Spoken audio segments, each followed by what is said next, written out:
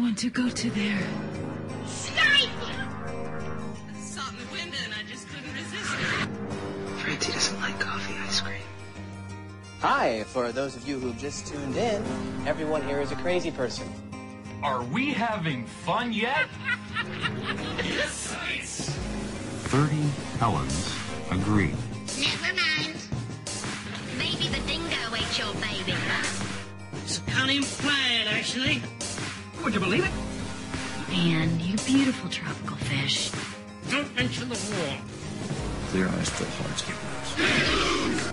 Hello and welcome to the Televerse, Sound On Sight's TV podcast. This is Kate Kulzick and I'm joined as ever by Simon Howell. Simon, how's it going? Well, you know, someone on Twitter today accused me of going soft thanks to you. Did you see that? No, I'm intrigued. No, I made a comment about that I'd had overall a more enjoyable TV year than film year, and someone was like, "You're going soft, bro. It's Katie's fault." That's almost verbatim what they said.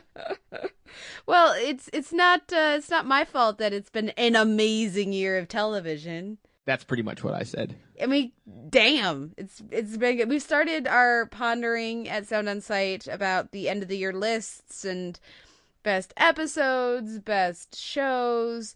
It's gonna just crack my brain in half trying to how do you order between like the 5 or 6 masterpiece kind of seasons that we've experienced this year? Yeah, I mean, I don't know if there were that many masterpiece seasons, but there were a lot of excellent shows doing a lot of excellent things that were so different from each other. I actually already went into a separate rant on this week's Sound On Sight podcast about how I hate ranking stuff that has nothing to do with each other. Uh-huh. It's so silly to me. It only really makes sense for me with music because a lot of the music I listen to has a lot in common with the other music I listen to. But TV, it's so disparate, even just in terms of the modes of production, etc. It's just, how do you... I hate lists. Yeah, but compare Justified and Spartacus and The Good Wife. Yeah, just there. Even just there. And they're all dramas, too, which makes it a little easier. Kinda. Loosely speaking. Roughly. Anyways. But yeah. More to come with that at the end of the year. We're looking forward to our 2-part podcast, 2013 extravaganza that we'll be doing. Let us know if there's a particular category you would like included in our 2013 blowout. Let us know. Previous favorites, best dance sequence, best quotes. I feel like we're gonna need best death. Best death. I feel like we need. I mean, overrated is always fun because it's always fun to talk about how other people are wrong. The Ringer Award for show I watched for way too long. I think we already know the winner for that one. I gotta ponder back though. I watched some stuff at the beginning of the year that I kind of can't believe that I did. But yeah, anyway, so that's gonna be fun. So if you have thoughts on that, let us know. We did hear from a bunch of you guys this week. We heard from Carl, who says that Better Off Ted is his pick for a show that he doesn't know why it didn't catch on. That was one that I was very grateful to catch up with on the DVD shelf. And he also wants us to DVD shelf Mystery Science Theater 3000. I would be all for that.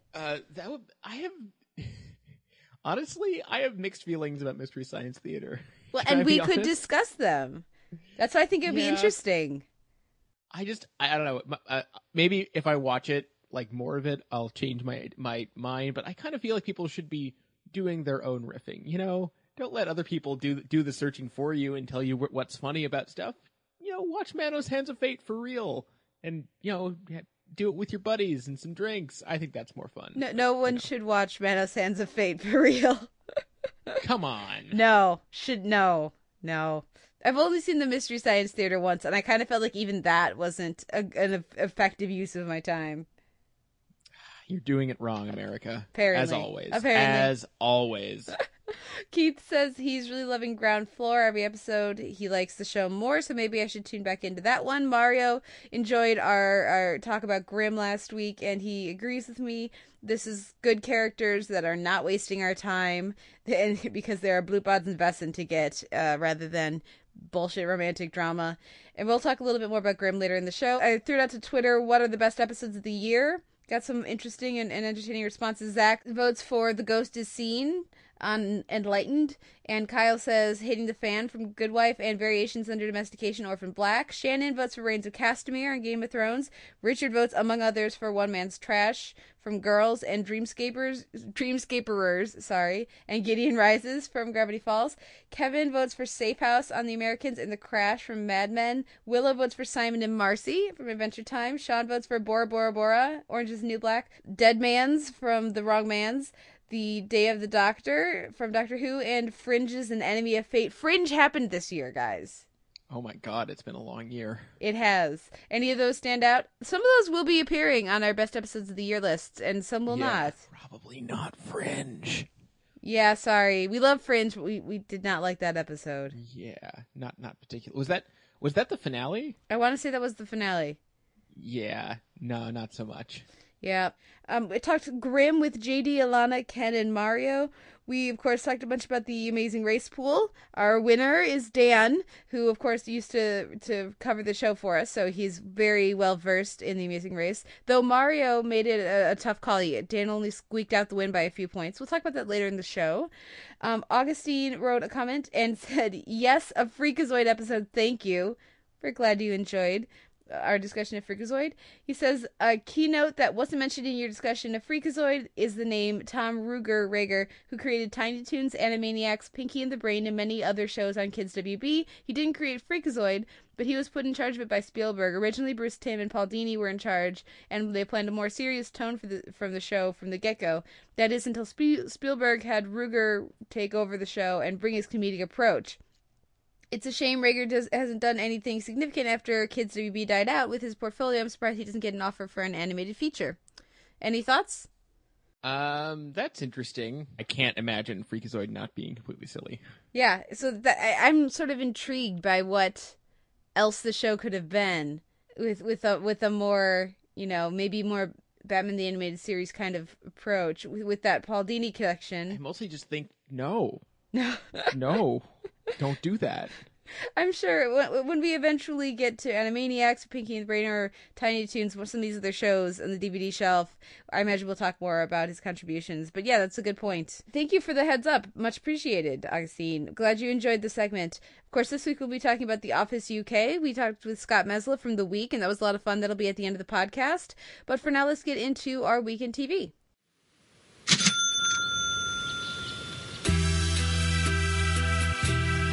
There's a light, and it shines within the darkness of the sands of time. The sands of time. There's a fight, but the battle to be won is with the man inside. The man inside. No valley, no ocean can stop my devotion. Nothing will keep me from getting to you. Flying high to live in the wonder how I touch the sky. Like a dream, you can never tell the lies from what's exactly as it seems. In the rhythm I believe is the power of wings. This week in comedy, we have Trophy Wife, Russ Bradley Morrison, The Mindy Project, Christmas Party Sex Trap, Key and Peele, The Power of Wings, and Bob's Burgers, Bob and Deliver. So you checked in with Trophy Wife. Yeah, I checked back in with Trophy Wife because I'd heard a lot of good things about it, and I did kind of like the pilot, but, I feel like Trophy Wife belongs in that unfortunately common category for me of network sitcoms that feature a lot of people I think are funny, doing a lot of things that intellectually I understand why they think that we think it's funny, but mostly I just find it cute. I don't think I laughed out loud once over the course of the episode, and I think it's also a casualty of sort of the family sitcom where half the characters are under 15, and so of course they have to come up with things for them to do, and those are mostly cute and not funny, despite the best efforts of the kids who are, very good at what they're doing, but it's not really my cup of tea. And it's really too bad because I love Malin Ackerman and Bradley Whitford and Marcia Gay Harden, etc., but I don't know. I don't get what it is that other adults are seeing in it that I'm not. Interesting. I'll see if I can check in this week. Was this? I think they have one more episode, right, before they go on hiatus? I think so, yes. So I'll see if I can check in. It's a bit of a lighter week, but that's a common issue of cute instead of funny. I feel like that's sort of almost universally applicable to me for family comedies. That, you know, early Modern Family kind of got around that when it just, you know, managed to have a really great joke rate. But other than that, it's pretty damn rare. Okay, I'll talk about Mindy Project briefly. This was Christmas Party Sex Trap, and I enjoyed the episode. I liked that they brought back Danny's thing with gingerbread houses. That was a lot of fun. Again, I've said this before, when they do the Danny-Mindy stuff, it works really well, and then they pull back from it, and pretty soon, they've done a good job of not making Danny pathetic in liking her when she doesn't like him.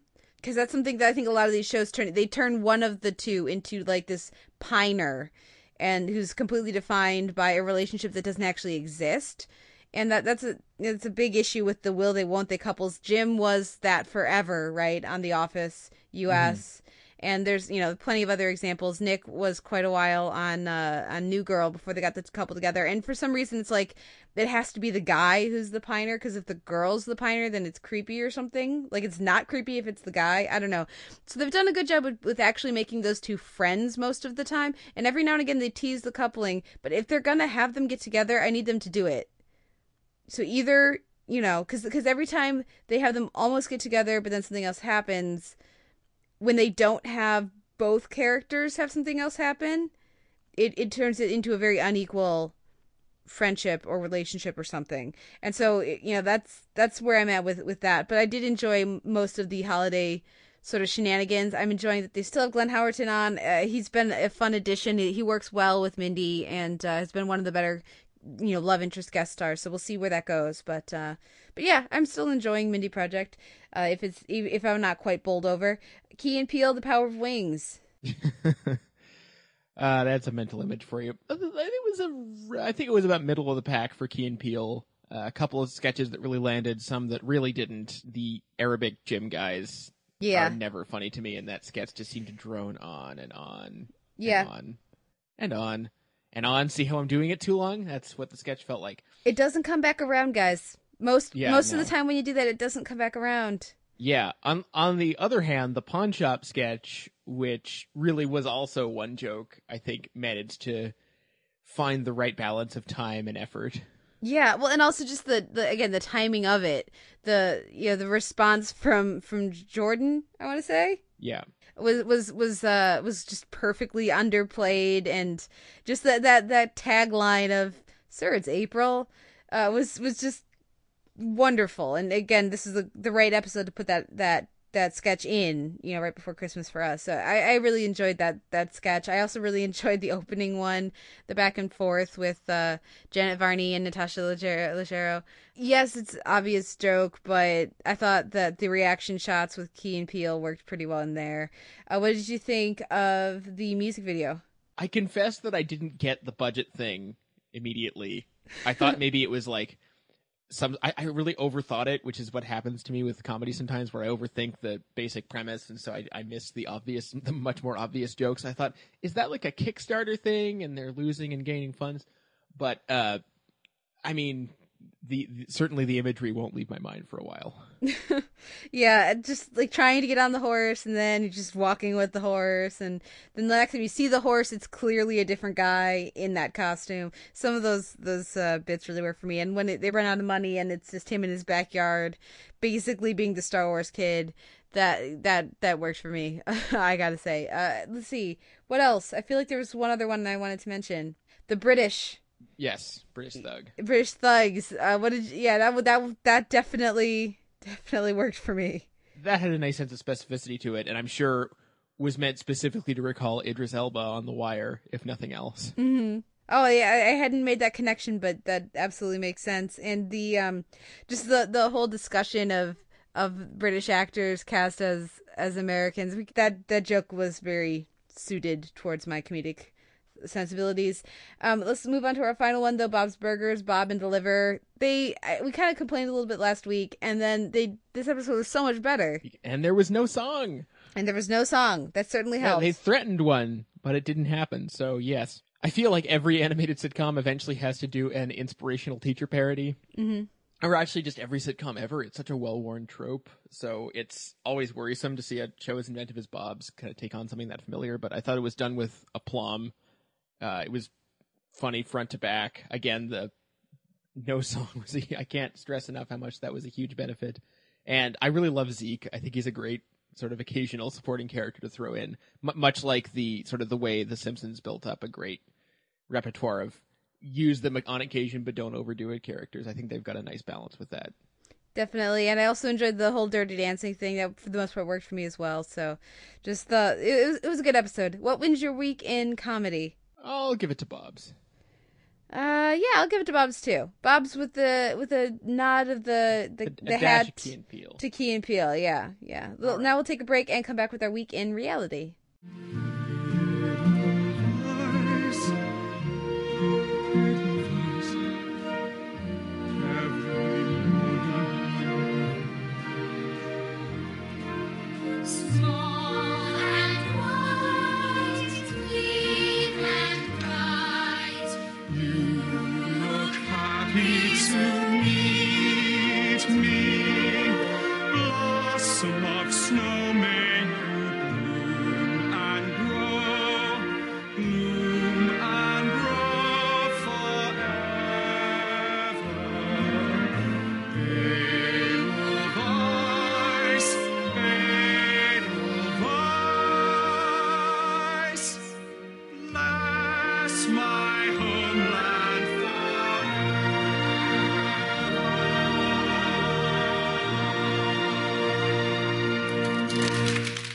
This week in reality, we have a bit of a catch-up with The Voice, Top Chef, Restaurant Wars, The Amazing Race, Amazing Crazy Race, and as you heard with our music leading to this, we're going to talk a little bit about The Sound of Music. Yes, it's a drama, but let's be honest, we were all watching that as, let's see if they manage to survive a live show, right? So this feels much more like a reality kind of thing to me.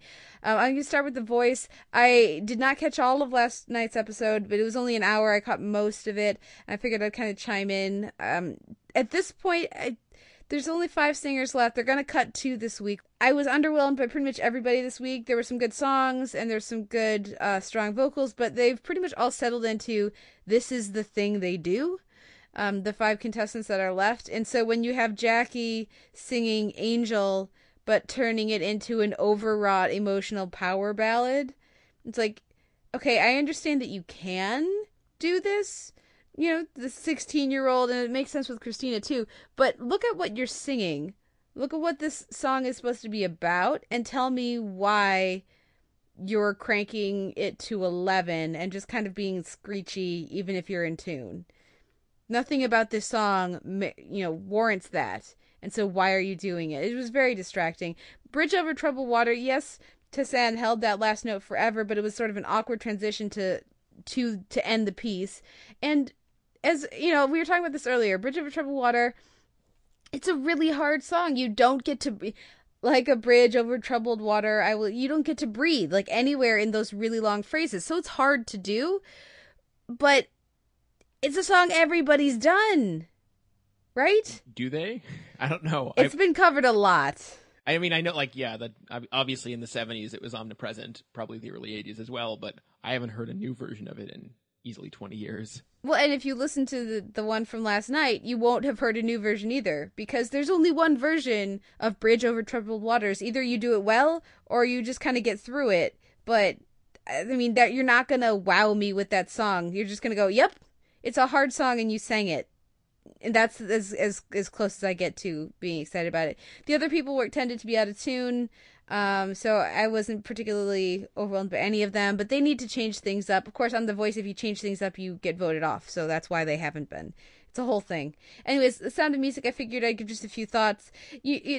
All the scenes where they have the actual, Broadway trained and experienced singers singing are much better than the ones where they have the leads who don't have that experience. Okay, so you have Audra McDonald as the head abbess, right, Mother Superior, which her voice was way too wide and her vibrato she's a fantastic, amazing actress and singer, but her voice and the way she was singing does not match any of the other nuns, and so it was very distracting. But still, she had a really nice tone, and you put her next to Laura Berlanti, also Broadway trained and experienced, and Christian Borle, same thing, and then you put them next to Carrie Underwood. I've never heard so many R's in my entire life. You mean like the pirate sound? Yeah, pretty much. I mean, her opening song, right? She's on the hillside or whatever in the studio, but she's on the hillside, and she sounds so just stereotypically like country singer American, and that's, you shouldn't be surprised when you get that when you cast Carrie Underwood, because that's what she does, and that's fine. She's a very talented singer, but when you put that next to this much rounder kind of sound that you're getting of the vocals, like the pronunciation of all the vowels, sorry, I should say, from all of your best singers, and you put her next to it, she doesn't match, and it just really made her seem out of her element. The character is supposed to be from the same place everyone else is. I was going to say country maybe not the most appropriate for the setting and tone of The Sound of Music. Exactly. And so it was very strange. And also she doesn't have that experience of how you play these emotions and these lines. And so just the ease of especially Laura Berlanti and Christian Borle up there, because they would share scenes with her and Stephen Moyer, and it just, there was no comparison.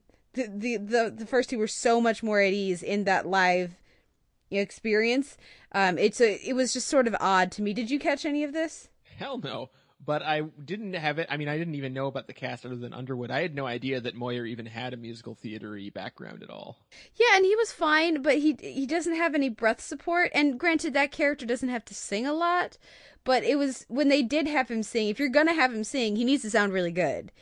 Because it needs to be like she's awakening this music within him, and and all that, and that needs to be their connection, and that didn't happen, and so it just was sort of awkward, and I don't know. I don't know how it did in the ratings. Did you hear much buzz about it? I was working while it was airing. Apparently a lot of people watched it, so I'm assuming we can look forward to more live specials of other musicals being quasi-butchered. I heard it was the first live musical on network TV since the 50s. That's kind of impressive. I'll say that. Yeah, it kind of is. I mean, it's a feat to put together that production on, live TV. A lot of work went into that.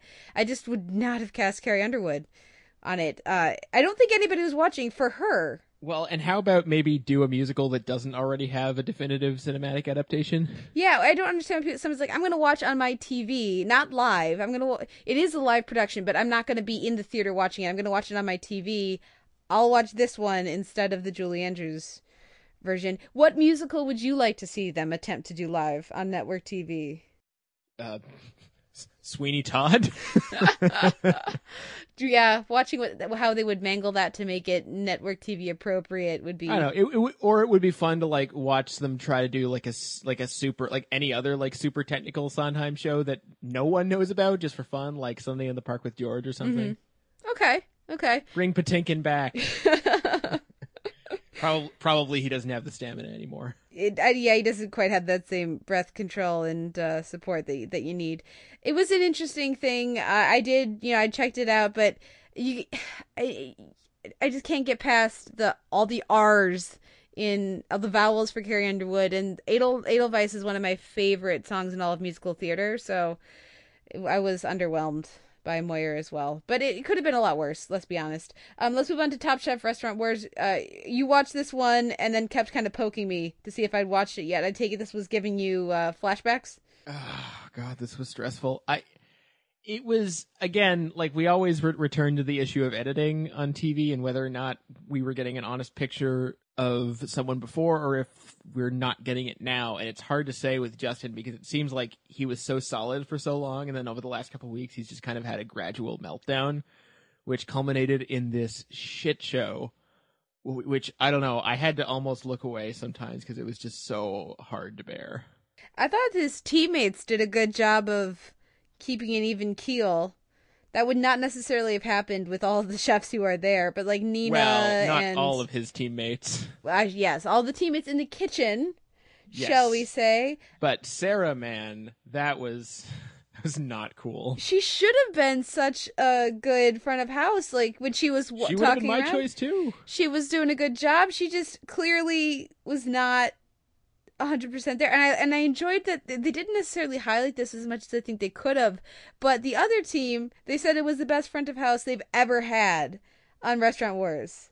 So it was like a perfect nightmare. Yeah, the compare contrast was distinct. Yeah, Travis was absolutely killing it at front of house, which is interesting because he always seems nervous. Yeah. And like always seems to be teetering on the edge. So I was surprised that he was so good, whereas I was expecting great things from Sarah, who seems to be all about presentation.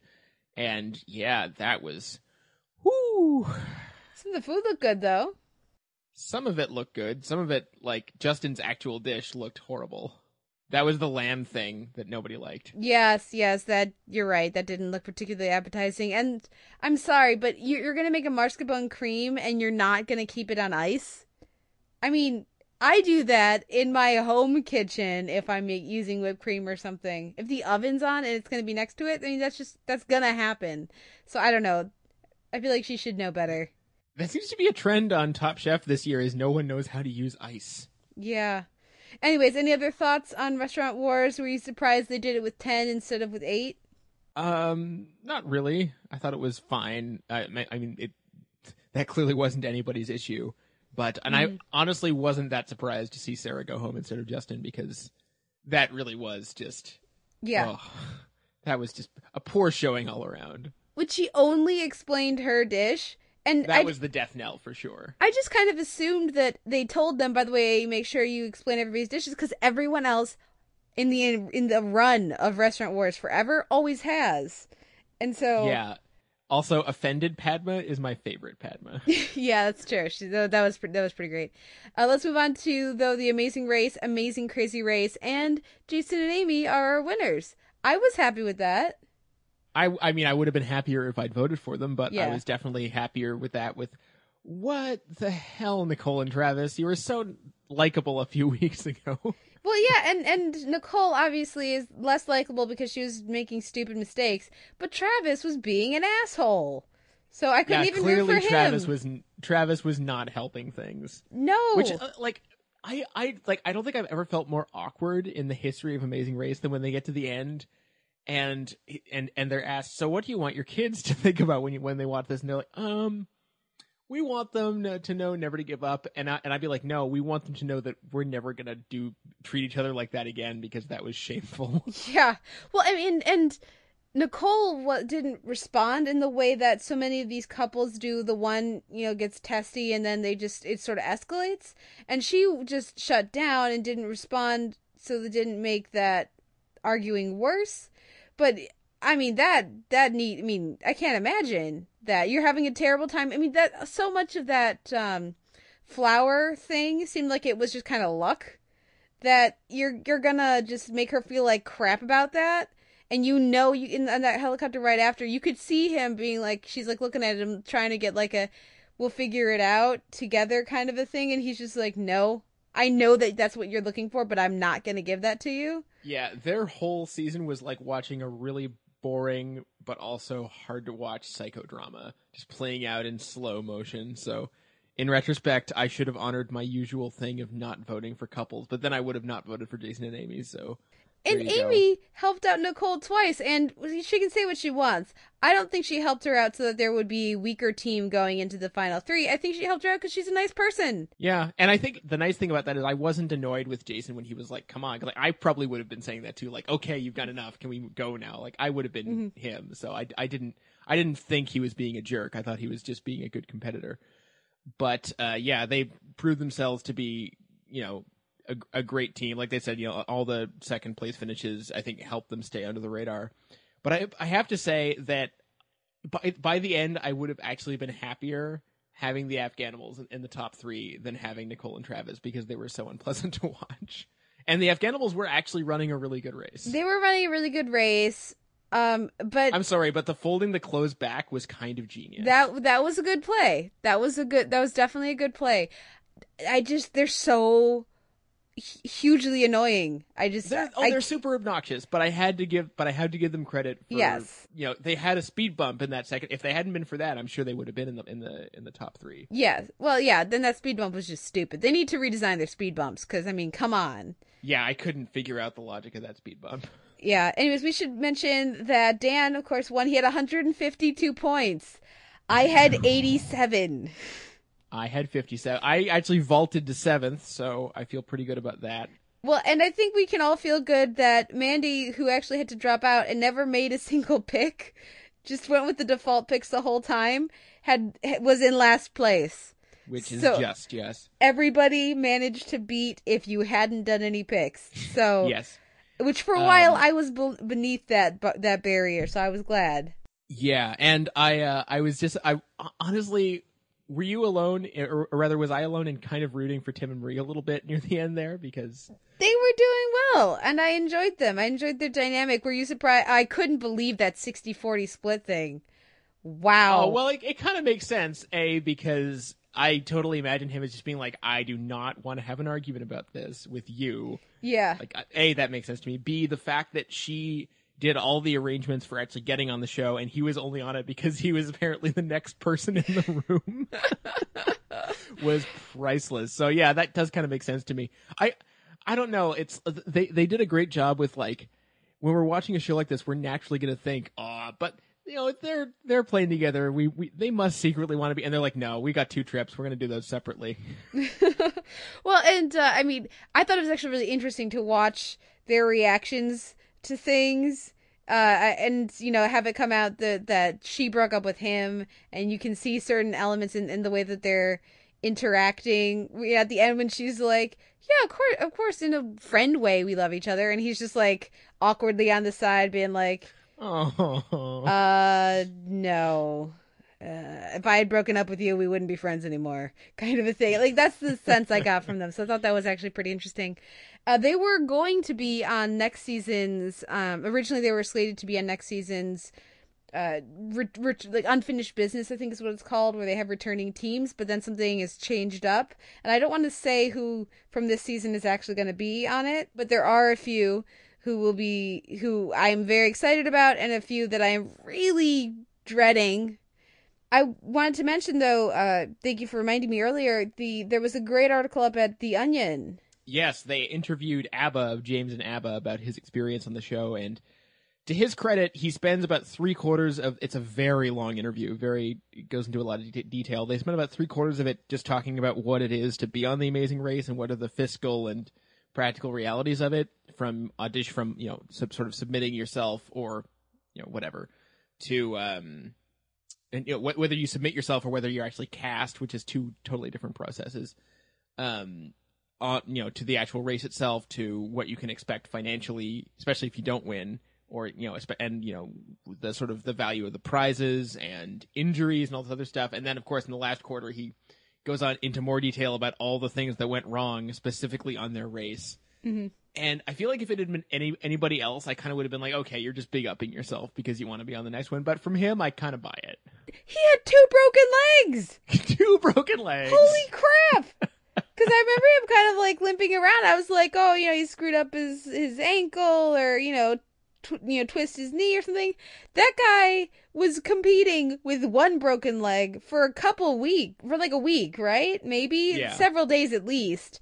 And then he broke the other one, and he didn't realize he kept competing that he had broken either, and he didn't bitch about it once. He's like, yeah, it hurts, it's kind of sore, but we're doing our best. Are you kidding me? 9 months between casts and then physical therapy, and he's still like, I'll go back on in a heartbeat. Oh. And their cab, and they got their wallet stolen by a gypsy cab. Yeah, and one of their dads was diagnosed with cancer. Yeah, and again, no bitching, no tears. Yeah, I wish they were on the next season. They're not. If they don't rate for, they're not, seriously. Yeah. Oh, maybe they'll do another one. Yeah, they will in a couple years probably. I would love to have James Nava back on. I feel like they should wait a couple years just to make sure his legs are okay. I mean, can you believe that? That is insane. That was crazy. But also just the fact that because I always assume that people who appear on these shows are like pretty decently compensated, even if they don't win.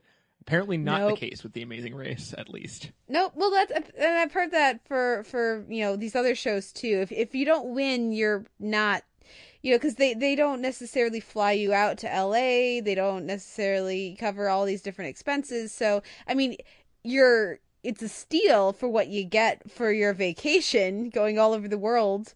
It's an amazing, amount of money to pay if you're able to, but you're also missing a lot of work and and just the thing of how much, like, you have to call your job and be like, so how long will you be gone? I don't know. Where are you going? I can't tell you. I can't tell you. Yeah. Yeah. It's interesting. Okay, well, what wins your week in reality? I'll actually just for not making me sit through the Nicole and Travis psychodrama, I'll give it to Top Chef. I'll give it to The Amazing Race. I enjoyed the season. I would have liked to have done better on the pool, but it wasn't so bad. It could have been, certainly could have been worse. And tip of the hat to Dan.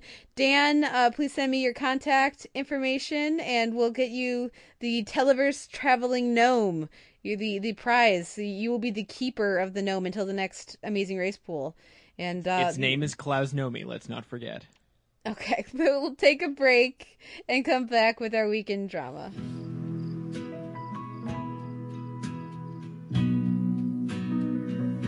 You give your hand to me, and then you say hello, and I can hardly speak.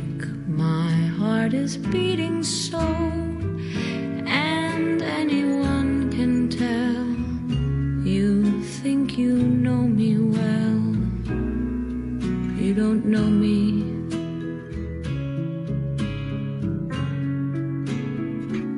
No, you don't know the one who dreams of you at night and longs to kiss your lips and longs to hold you tight. To you, I'm just a friend. That's all I've ever been. No, you don't know me. This week in drama, we have Mob City, Guy Walks Into a Bar and Reason to Kill a Man, Treme, This City, and Masters of Sex, Phallic Victories. Let's start with Mob City. What did you think of this premiere? And did you watch both episodes or just the first? I came in expecting to watch only one because I had such low expectations, but I actually ended up watching both because I actually thought it was reasonably entertaining. I do have one caveat, however. I heard so much about how good looking this show is, and I'll admit it's a handsome series. It does sort of what we expect from high-end TV period pieces. But I do wish that at some point, someone who makes a period piece on TV is going to have the balls to really go all in and make it look like a 1940s or 1950s production, which I know is not the point. They're trying to present this like halfway point between realism and noir. But seriously, if you're going to do a TV noir, why not do it in a different aspect ratio? Why not do it in black and white? Why not, really look at your digital cinematography and see what you can do to age it? Like, go all out. You can probably actually save money that way. But anyway, like, seriously, why not? I bet people would fall for that. I mean, I would enjoy it, but I've learned to not gauge other people's reaction to, say, black and white based on mine, because I go, yay, and other people are confused and think their TV's broken. I don't know, and I was actually doubly surprised that Frank Darabont didn't try it, since he was the last person to experiment with black and white television, albeit on DVD, but whatever. Anyway. What did you think of the story, the cast, the writing? I thought it was fun. I enjoyed it. I watched both of them too. Yeah, I mean, I read, I think it was Todd Vanderwerf was complaining about how characters were behaving certain ways only to preserve a mystery and not because of how they would behave. Yes. And, I mean, that's noir. Have you, watch, the Maltese Falcon or something? That's not how people behave either, but it's a good time to watch. And I don't think that, I think that the writing is a couple steps below what it should be in terms of the patter. Mm-hmm. I don't think it's quite there, but I think when you have people who are talented enough, for instance, Simon Pegg in that first episode, which they did a great job not announcing that to anyone, so good job. I think he's really good. I've never heard him do an American accent before. No, he's really good, and I've never really seen him be dramatic in like straight up drama as opposed to a dramatic moment in a comedic thing. I thought he did a really good job. I want to see him in more. Yeah, and he was great in that period setting even, which was doubly surprising. Yeah. And so when you have like really great actors handling it, they do a better job. But still, I feel like the writing needs to be punched up. I thought John Bernthal was also quite good. I think he fits the noir mold really well. I always thought he was one of the best actors on The Walking Dead, and it was a shame when they got rid of him. But, not a surprise to see him reunited with Darabont here. Also, I was wondering where I'd seen the femme fatale before, the Dame, played by Angel? Alexa Davalos. She had a very thankless role for several, thankless recurring role on Angel, so it was nice to see her land somewhere else. Well, it's like either that or you remember her from, Chronicles of Riddick? So I never saw it. No, it was nice to see her back, and she was really good. John Bernthal, I had issues with him on Walking Dead, but that was always the writing of the character, not really the performance. It's great to see Neil McDonough. I need more Neil McDonough in my life. One of these days we'll do Boomtown on the DVD shelf, and I'll get to sing his praises. But Jeffrey DeMunn, also a lot of fun. Milo Ventimiglia, we're supposed to believe he was a Marine. Yeah, I can see that being an issue. I believe John Bernthal was a Marine. I do not believe for a second that he was a Marine. Yeah, my only casting problem really is Edward Burns, because I can't shake the feeling that he's the most boring jerk on the face of the earth. He's the least Jewish mobster ever. That didn't even occur to me, but yes, I can never get over the fact that he's a black hole of charisma. But anyway, I like Ed Burns, but I don't believe him as this character for a moment. Which is too bad, because I want to like him, because I've liked him in many things, but yeah, I certainly don't see him and think, this is Bugsy Siegel. Yeah. I mean, he was a good get for them in terms of recognizability, but I agree it's not fantastic casting. But yeah, the whole issue of whether or not, people are being unnecessarily withholding to have a mystery, it never felt like a mystery to me. Like, it felt pretty obvious that they had a prior relationship just based on the blocking and sort of the really restrictive dialogue. I mean, that couldn't have been just me. Well, yeah, I mean, it's clear that we're supposed to know they do. I mean, that didn't seem like we know that some kind of a relationship based on just how they frame I Did It for Love, with why, and he recognizes the film, and then we later see her destroying film, so we know it's this one particular brand of film or whatever that is very uncommon there, so that's how he knows it must be her, and the name and everything. And so when you tie that in, I just, I do think that when they're alone in the car, it's a bit much that they're still trying to pretend. Yeah, fair enough. The station house, that I had no problem with that. Yeah. It was just that scene where you're just like, come on. Go. Yeah, but I don't know. I agree. It's a fun series. I mean, could the main plot be traveling at maybe a slightly better clip? Yeah, probably. Actually, definitely. But it was fun. Yeah, I was shocked that I watched both hours. So good for you, TNT and Frank Darabont. I'm gonna watch the next two. Are you gonna watch the next two? Probably. And I'm there's all this talk of this is like the definition of a December burn-off, which clearly scheduling wise it is. But I hope that doesn't mean that TNT is giving up on it right away. Yeah, we'll see what the numbers are for it in the next couple of weeks. But it's nice to have some new programming in December, because it's Mob City and Treme are it for... Yeah. And I actually think that airing it as a 2-hour block is kind of... Like, I know it's not the way they intended it, but it is kind of smart because it does make it seem more filmic. Well, yeah, and it gets you kind of... The first 10, 15 minutes sort of get you into the mode of the setting and everything, and so I mean I think it actually really works in that double episode length, but we'll see where the rest of the season goes.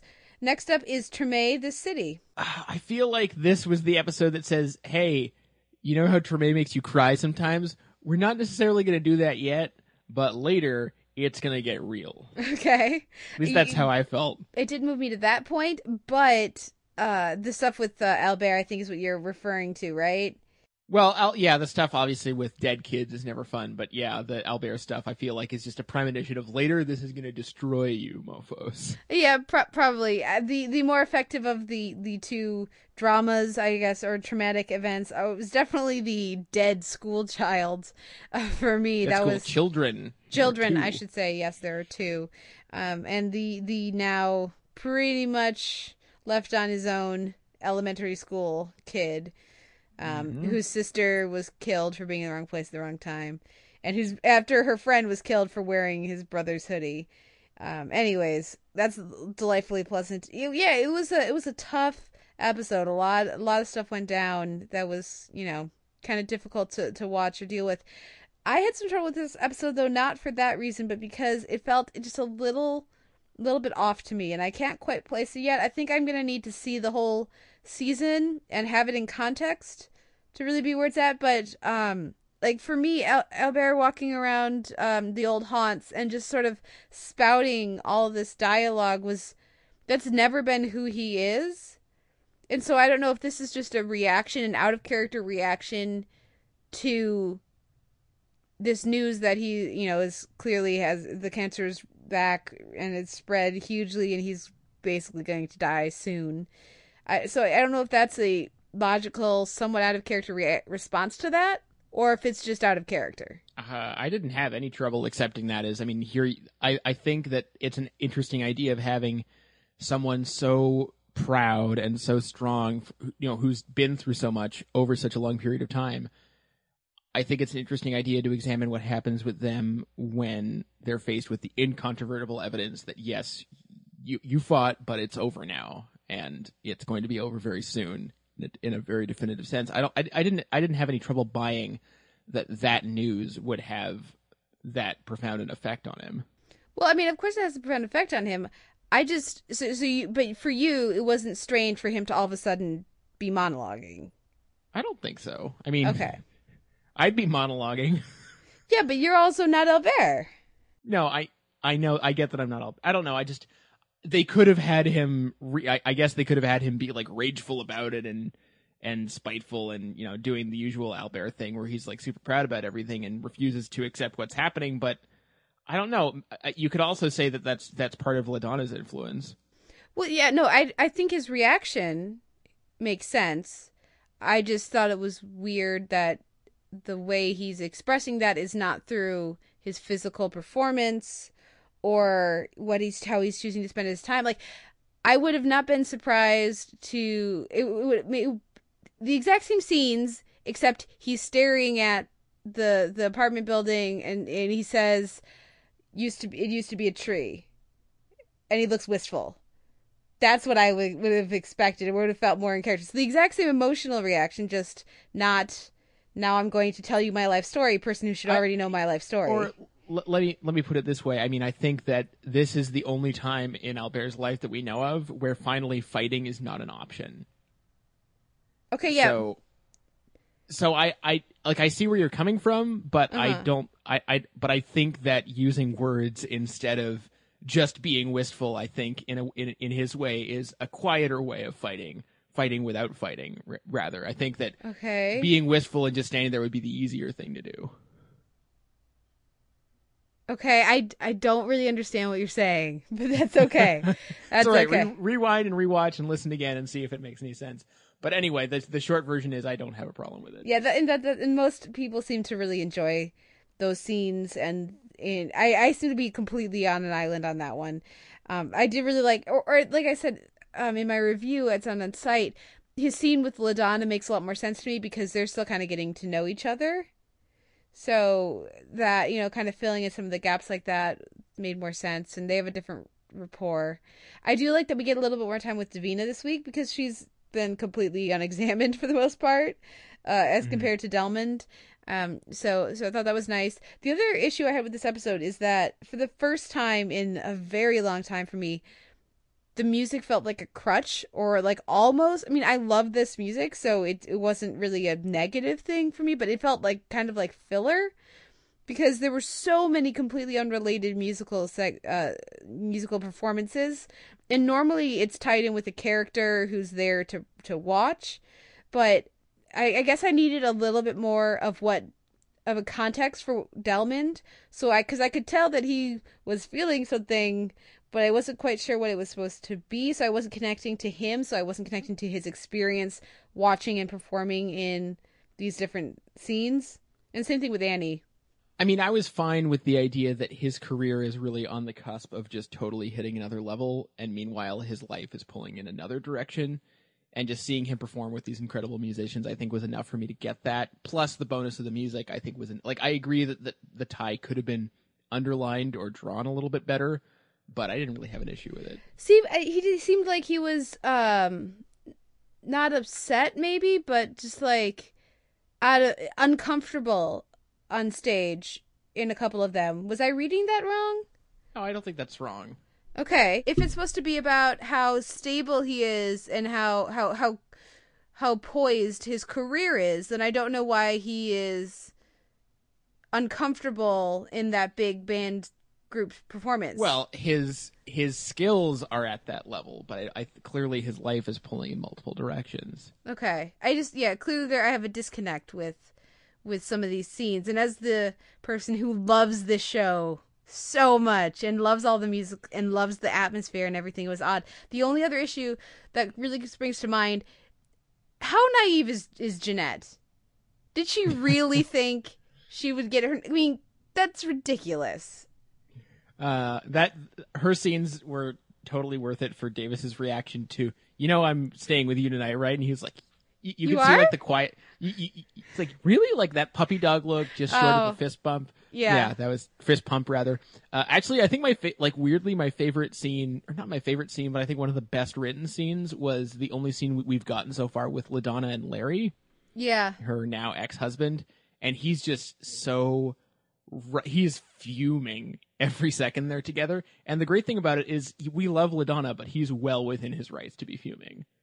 She pretty much abandoned him, and the kids. So we love LaDonna, but we don't know Larry as well, but there's absolutely no reason for us not to sympathize with Larry. Yeah, I thought that was great. And I love that he's been taking care of the kids because that shows the strength of his connection with them. Because she's been with him for quite a while, right?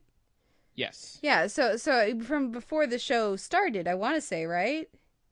I want to say that too, but yeah. Yeah. So I and I believe, that she would have left and was going to take the kids because she's left. And he said, no, the kids should stay with me and finish out the school year and we'll figure it out. Because that's what makes sense to me for her. And so kind of watching her and Antoine kind of discuss that a little bit of where they're at and where their family's at, where the kids are at and all of that, I thought was really great. And I absolutely agree. I was so glad to see Larry back. I didn't know whether they were going to make time for him this season, but that he still is trying. He's still hoping that she's gonna change her mind. It's like, don't you know this woman that you were married to? Yeah, but everyone has their blind spots or their bits of wishful thinking. But I don't know. It's the first time in a long time where I've seen a portrait of divorce that's relatively even-handed. Yeah. Usually it's so easy to demonize one partner or the other, but it's true. I hadn't thought of it that we see her with both of her exes and her current beau, and the contrast is interesting. And the scene with her and Antoine is so sweet. Yeah, it was great. I like this, I like, if you look at the arc of his maturity over the series, I mean, Antoine, he's done so well for himself. He's all grown up now. Yeah, that was another great scene for sure. Any other thoughts on Treme, or shall we move on to Masters of Sex? Let's do that. Okay, Masters of Sex, Phallic Victories. This is our, penultimate episode? Penultimate episode, and okay, again, we'll save Ethan for next week. But there was a lot I liked about this episode. I think it was actually probably one of my 2 or 3 favorites. I think the whole sojourn with Lillian and Virginia, even though, yes, it's clearly a very obvious speed bump on the way to William and Virginia reuniting, blah, blah, blah. I actually think despite that, it still worked really well, mostly because they play brilliantly off each other, and I liked their scene of tracking down the wives and Virginia's sort of instinctive questioning and responses. I thought that stuff was all really well written. But actually, weirdly enough, the Ethan and George scene might have been my favorite of the episode, even though I don't care about Ethan and we don't know George very well. Which Ethan and George scene? So there's several. Near the end when they sort of reconcile a little bit. In particular, I really like what they do with George in this episode, where he's still kind of he's still just totally a shitheel, and clearly he created a family and then abandoned it, etc., etc. But in a way, I kind of like that it lets us see both sides for him, and without necessarily excusing it. Where it's like, yes, he's done awful things and he's clearly, kind of a jerk.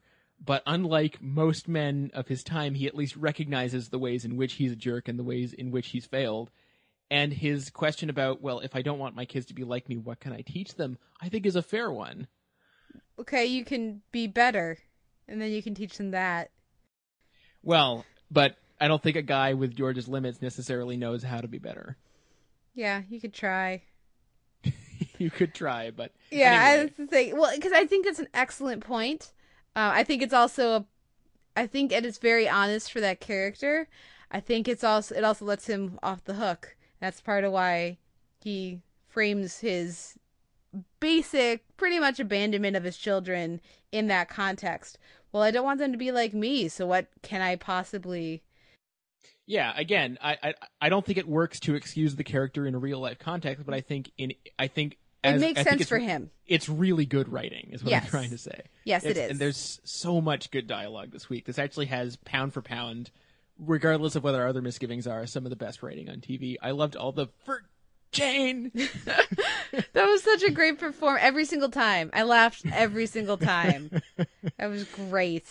Yes, that was really good. Any thoughts on Libby?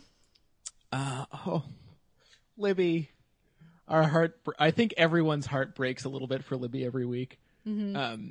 I mean, I'm really impressed with what they've done with her over the course of the season. I think you can make a strong case for wife or girlfriend of the protagonist being the most thankless role in all of TV and film history. Mm-hmm. Maybe other than henchman. It's like the female equivalent of henchman. It's just so rarely.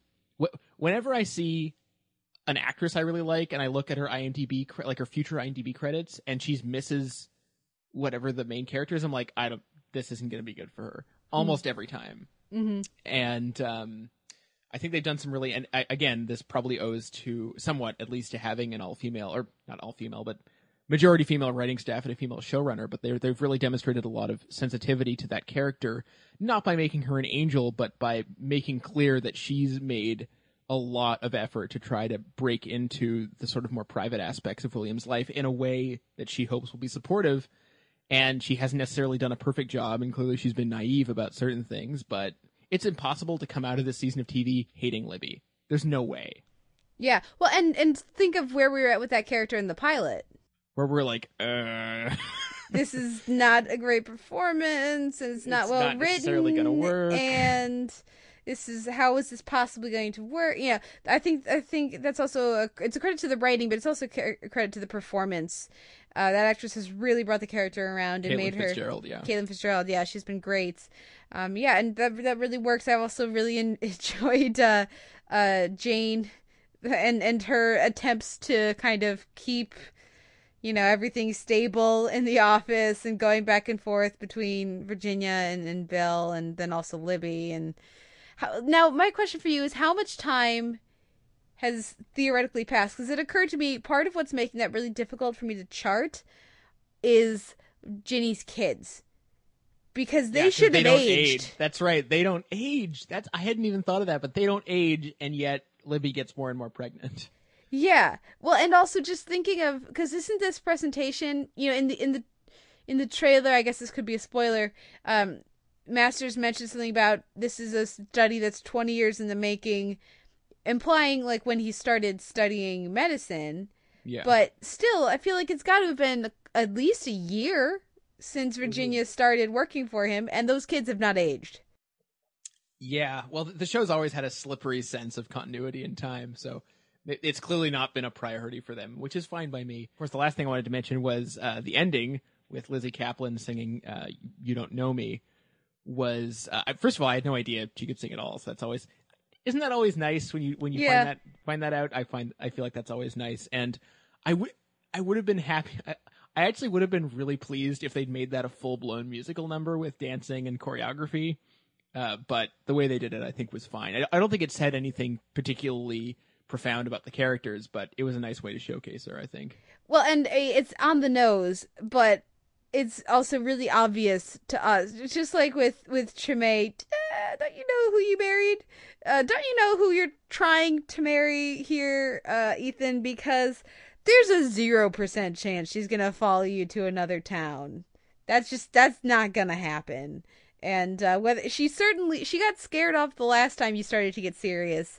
And why do you think? Then again, she came back after you hit her. But we'll talk about that next week. Can I just say something? Again, there are so many openings to make the Ethan Virginia thing so brilliant, and I really don't think they're going to take any of them. But for instance, the fact that she just chooses these intensely problematic men could actually be fodder for something really interesting if they make him problematic again, but I don't know if they will. Yeah. But so having her sing You Don't Know Me when it's so clear that he thinks he knows her but clearly doesn't fits nicely, and I thought the performance made sense for the character, and she sounded good. So yeah, that was a nice little touch, and we came into this segment with that performance. Clearly it was a good one. I was torn. I was like, there's so much great music on Treme this week, but there's also this really nice character moment. Yeah, I like when my TV shows give me an option of which great music to use for the podcast. Totally.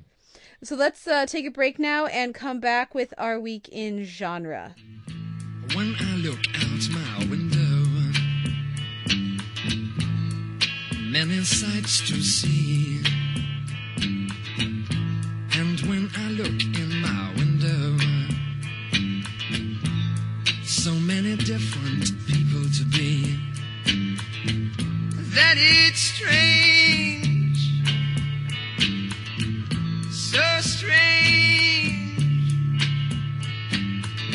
You got to pick up every stitch. You got to pick up every stitch. You got to pick up every stitch. Must be the season of the witch. Must be the season of the witch, yeah. Must be the season of the witch. This week in genre, we have Banshee, Sleepy Hollow the Golem, which is their mid-season finale. We have Supernatural, Holy Terror, which is their mid-season finale. We have Grimm, Stories We Tell Our Young, Black Mirror, Be Right Back, and American Horror Story Coven, The Sacred Taking. I have not caught up with this show yet, but you caught up with season 1 of Banshee.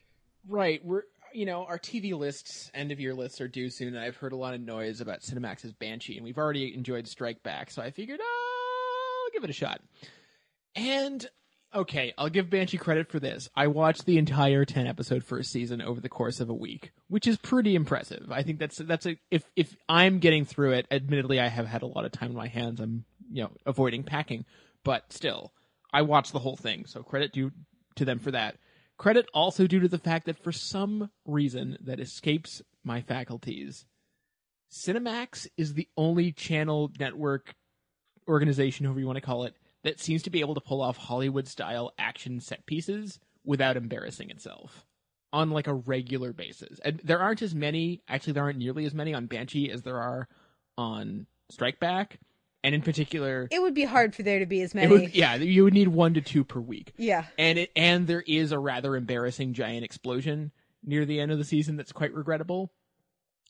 There's 3 or 4 really impressive set pieces, car chases, things like that I'm just hats off to them for pulling off. The other thing I want to give it credit for is the fact that the lead character, Lucas Hood, not his real name, played by Anthony Starr, he's not necessarily the most versatile actor ever, and he looks so distractingly like an exact amalgam of Scott Speedman and Liev Schreiber.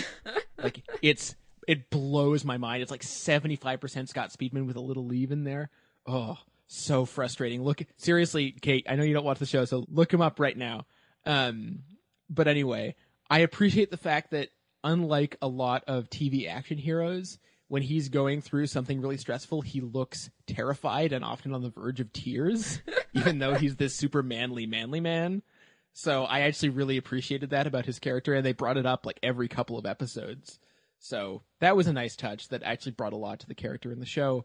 That being said, I'm less than impressed with the overall arc of the season, and in particular the many. Okay, I appreciate that you have to suspend your disbelief every once in a while, but suspending your disbelief all of the time for so many aspects of one show is tiresome. And the way they end the season, I mean, the new season starts up in January, and maybe Kate and I will watch it in tandem.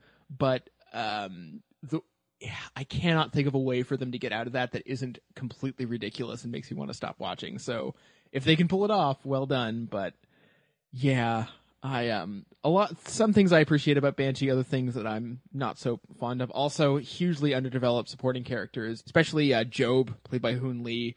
Theoretically such an interesting character and so unusual for TV, but he gets so little to do. So yeah, that was disappointing. And but also credit, I keep flitting between pros and cons. This is a pro/con. The two most absurdly long fight sequences in television history happen in this season of television. There is an episode late in the season where one principal character's entire storyline for that episode is the fight they're in. That's kind of awesome. Yeah, it's serious. If that was a real fight, both of those characters would be dead twice over. But still, yeah, credit where credit's due for making TV history. Fair enough. So you recommend I should check it out, or can I jump in with season 2? I think there's a couple. I will say there's one episode. I think it's episode 5 that basically is like, so imagine if Sons of Anarchy were real. Wouldn't you think all those bikers were assholes who should die? That's maybe the episode you should watch. Okay. Well, first I have to watch Borgen, and then I have to watch Adventure Time. And then if there's time, I'll catch up with Banshee. So we'll see how it goes. Yeah, maybe just pick up the Coles notes. But yeah, I think you could safely... sorry, one more thing I have to add.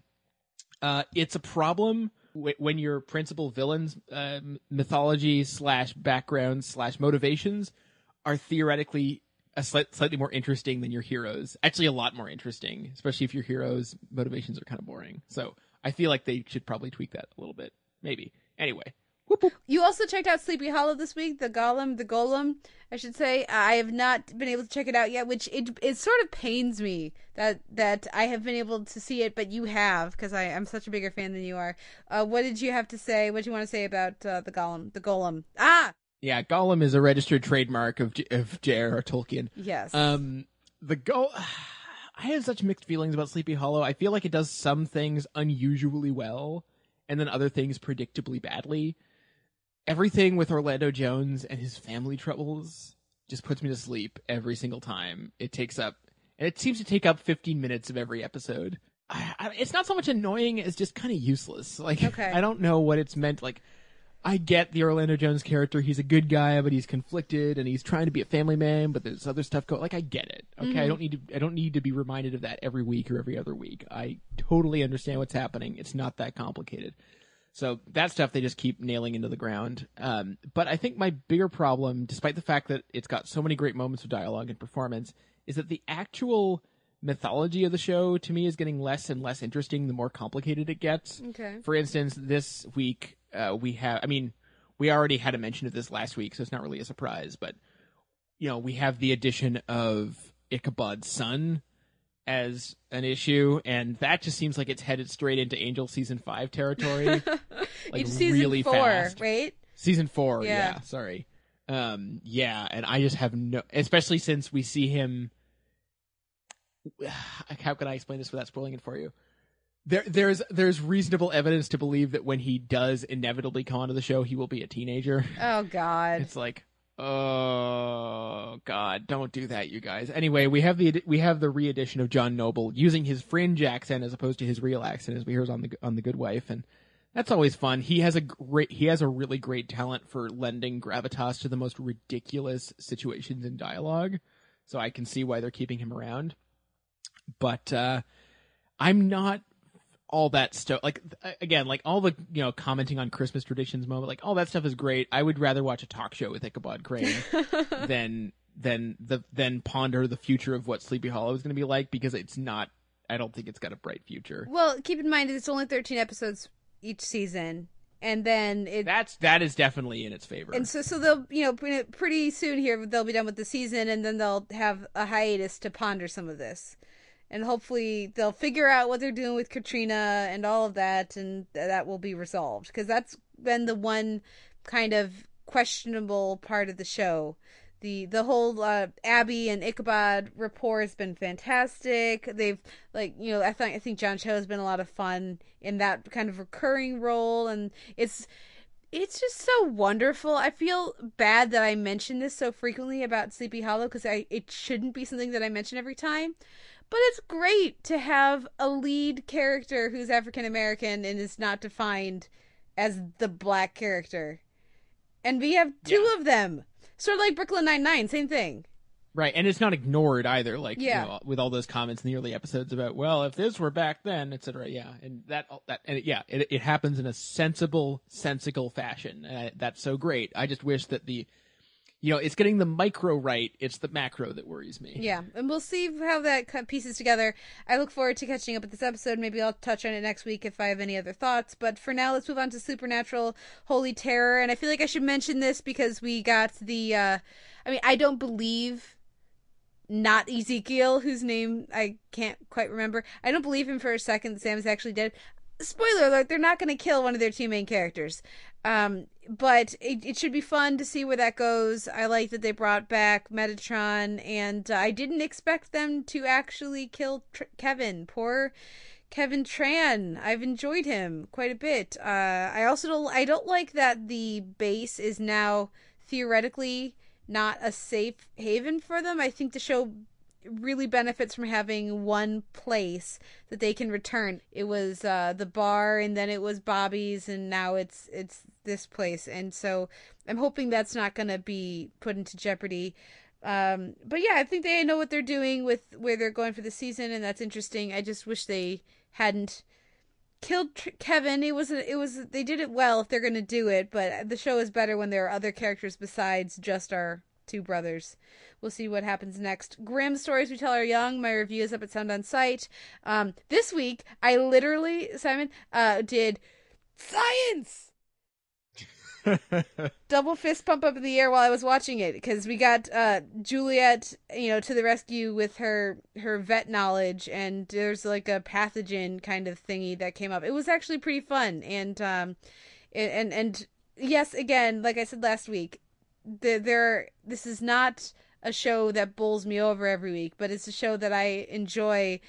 And how many times, think about, there's something weird that goes on, and there's, strange fluid creeping out of somebody's ear or something in one of these. Someone's like, let's touch it. And Juliet goes, get a sample. So even though the threat has passed, and the kid is fine now, but she still says get a sample, because she's a vet, so she's not like a research scientist or anything, but she has a medical background, and she it's not just okay that, oh, the threat has passed. It's no, we got to know what this is so that if it happens again, we can take care of it. I love those details so much. So thank you, Grimm. I continue to enjoy them. I also figured I'd mention I've seen the 2-part finale. It's not actually a 2-part finale, so I was wrong in my review when I mentioned it that way. It's 2 episodes that are airing back to back, and there's some interesting elements, some very entertaining elements. All I'll say is that the second episode is the better of the two. 12 Days of Krampus. So Krampus is terrifying, so well done, Grimm. There's some good Krampus stuff in there, and I laughed out loud a couple times, as well as there's a nice subplot, and I think people will enjoy that one. The episode before it is a little forgettable, but that's Cold Blood or Cold Blooded. I can't remember quite exactly, but I think people will enjoy Grimm Does Christmas, even if it's not quite as fun as Supernatural's Christmas episode a few seasons back. Let's move on to Black Mirror. Be right back.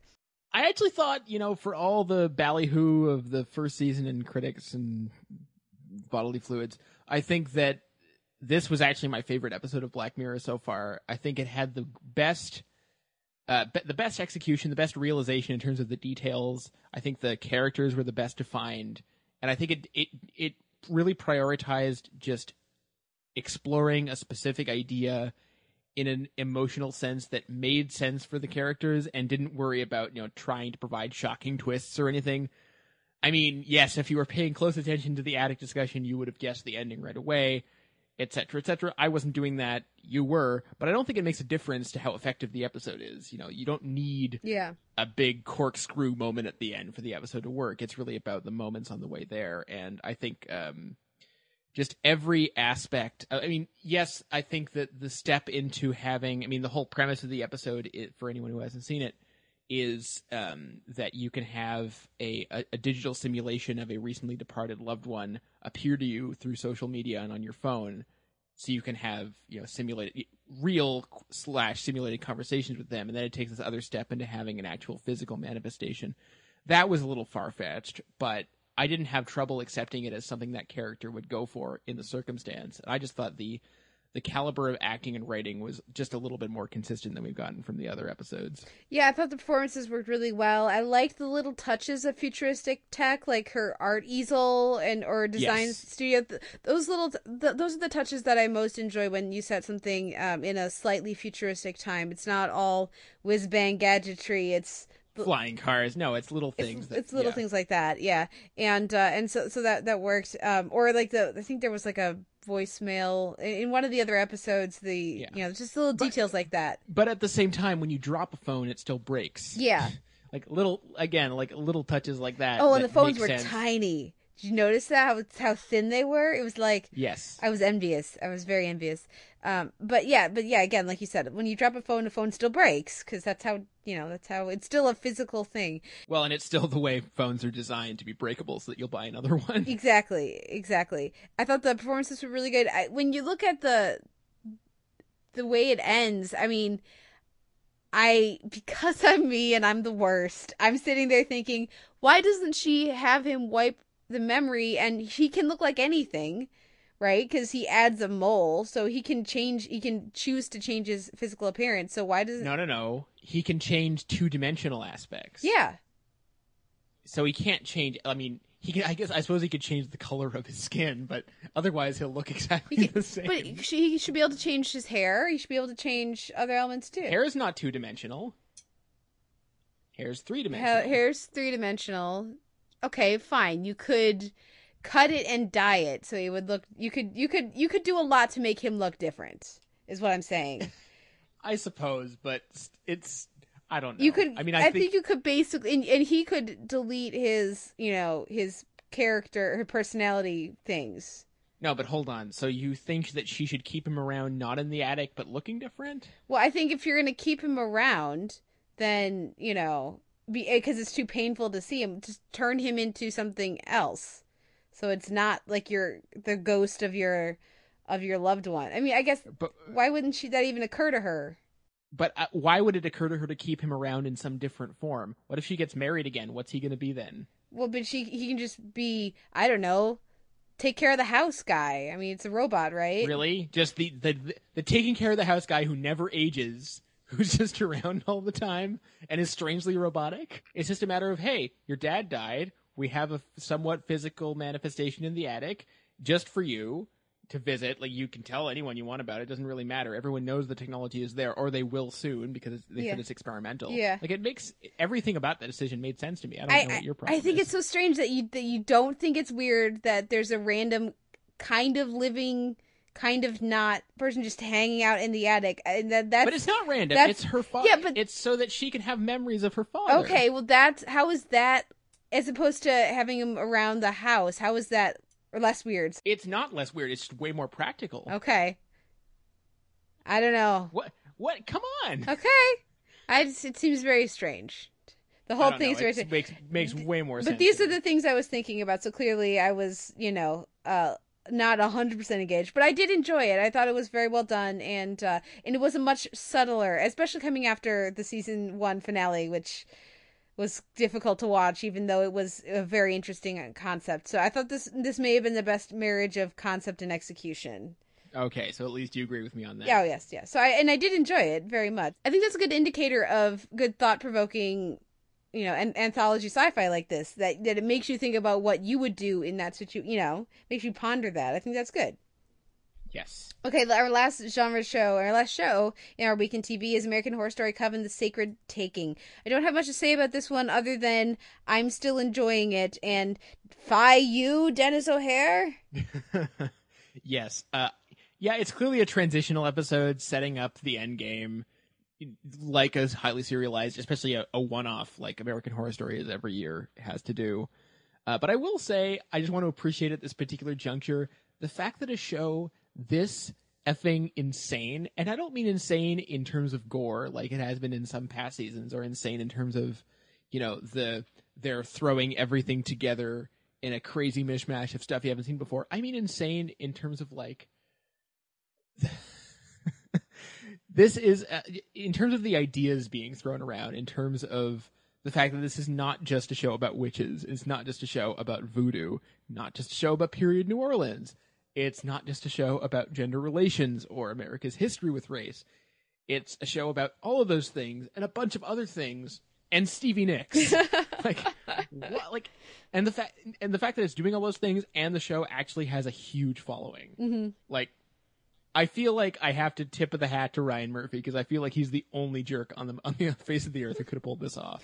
Yeah, it's a lot of fun, and as I just mentioned, I like to be able to think about these elements. I like to have shows that make me, you know, sit back and try to figure out what they have to say about the world, or what these characters represent, or, you know, I like thinking about my television most of the time, and so it's, you know, I've really enjoyed adding on American Horror Story to my roster of shows. I don't know if I'll go back and watch the first 2 seasons. Oh, don't do the first season. Oh God, don't do it. But I'm glad that I've jumped on with season 3, and we'll see about season 4. And more broadly, just quickly, I know we're going long, but it's not just happy to say, oh, these are issues that are happening or that have happened. Like, I think it's done a great job of arguing that these are still issues that are present, and then having absolutely no concrete conclusions to draw about them. Mm-hmm. That's so refreshing, that there's no moral ever to be drawn from American Horror Story. It's like, here's that and here's this, and when you put them together, isn't that hairy? The end. That's so much more engaging to me. Well, what wins your week in genre, sir? You know what? I'll give it to Black Mirror, because I think that's probably the best they're going to do. Okay, it's close. I'm going to give it to American Horror Story, though, because I did have a lot of fun with this episode, and I'm gonna miss. I mean, this, you talked about her last season, but I'm loving Lily Rabe so much. Right? She's so good. She's so good. I love her on this, and I'm so glad to have discovered her, and to have discovered her in this character too. Just it's such a great character. I look for, and I might just watch season 2 just for her and kind of power through the more disturbing elements, because I want to see more of her on my television. But anyways, that wraps up our week in TV. Our outro music is Sweet Petite by the Bicycles. You can find a post up at Sound On Site for this podcast, where you can leave us comments. Let us know what you think about this week's TV and how you'll be filling up your hiatus, what shows we should try to catch before we finalize our lists. You can also find us in iTunes, where we have an M4A chaptered feed and an MP3 unchaptered feed. You can also, of course, like us on Facebook to follow the goings on at Sound On Site TV, and you can also email us, thetelevision@gmail.com. So many ways to get in touch. And then, of course, there's also Twitter. I'm at the Televerse. You are at Sucker Howl. And Simon, what is our question of the week? Well, you actually kind of already asked it, but I'm curious. You know, Kate and I only have a week or two to do the rest of our due diligence and see something that we might have not found time to see. There's not a lot. Trust me, we've really done our effing homework. But if there's anything that we've never covered on the show that aired this year that you think might theoretically have some contention for end of year list, I'd love to know what it is, and then I will fight you. Are you going to catch up with Enlightened? You know, I will watch that key episode. No, but don't do that. No? Watch the season, or don't, because you've seen the first season, right? I started with the season. I know. I did the same thing each season. I tried the first 3 episodes, and I was like, just keep going. Pick up from episode 4. There's only like 10 episodes in the season. Maybe. We'll see. But anyway, I want to see what other people other than Kate have to say, because I hear enough of your opinion every week. That's true. You do. You get quite a lot of that. That wraps up our week in TV. And with that, we will take a break and go to our DVD shelf with Scott Meslow of the week, talking The Office UK. Gareth Keenan, Assistant Regional Manager. Assistant to the regional manager. Gareth's my right-hand man, immediately beneath me. Oh, as an actor said to a bishop. No, he's not. I'm not. He's into work. Oh, what is that? Whoa. Right, that is it. Slow down, you move too fast. Solomon's here. All part of the job. What's going on? Put my stapler inside a jelly again. That's the third time he's done it. It wasn't even funny the first time. Why has he done that? Told him once that I don't like jelly. Don't trust the way it moves. Yeah, you showed him a weakness. He pounced. You should know about that. Oh, what is in it? It's my stapler. Well, don't do that. Well, eat it out. There's people starving in the world, which I hate. So, and it's a waste. So, how do you know it's yours? Because it's got my name on it in Tipex. Yeah, don't eat it now. In chemicals. Right, you can be my witness. Give him an official warning. How do you know it was me? It's always you. Can't you discipline him? Oh, kinky.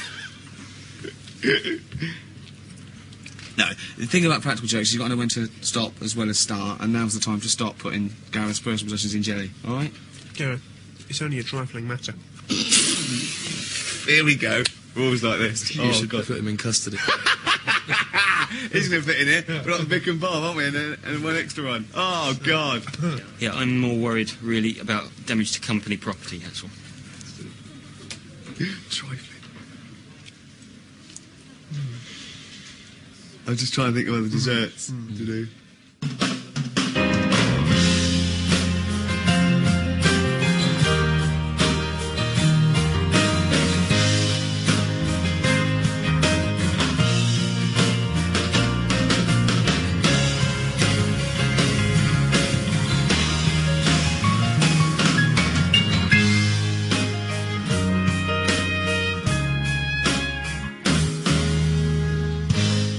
We're back with the Televerse. This is Kate Kulzick, joined as ever by Simon Howell. And this week on the DVD shelf, we are going across the pond once again for another one of those fantastic, short-run, but oh-so-beloved series. This time it's The Office, the original UK version, of course. And here to help us talk about it from the week, it's Scott Meslow. Scott, welcome back.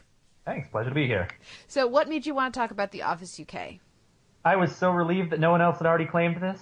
I'm not really going out on a limb when I say that this is easily one of the best sitcoms of the past couple decades. It's so brilliantly conceived. It was so groundbreaking. It set the stage for so many other shows that I love now. And it holds up amazingly well, a decade after it ended, basically. Yeah, it's so interesting to watch, especially in relation to some of these actors who we've become more familiar with. Of course, I was introduced to all of them with The Office UK, but to go back and watch it now and see Martin Freeman, he looks so young. Yeah. And there's a few other of these actors too that I've gotten to see in many other things. A few that I would like to see more, and we'll talk about that, I'm sure. But no, it was wonderful to go back and watch some of this show. I was introduced to it in college, and I hadn't seen it, but a friend cued me in, and after a couple episodes with the subtitles, I was completely hooked and so on board. And you're right. At the time, I hadn't seen anything else like it, and now, of course, this is a really common sort of method of television, of sitcoms in particular. Yeah.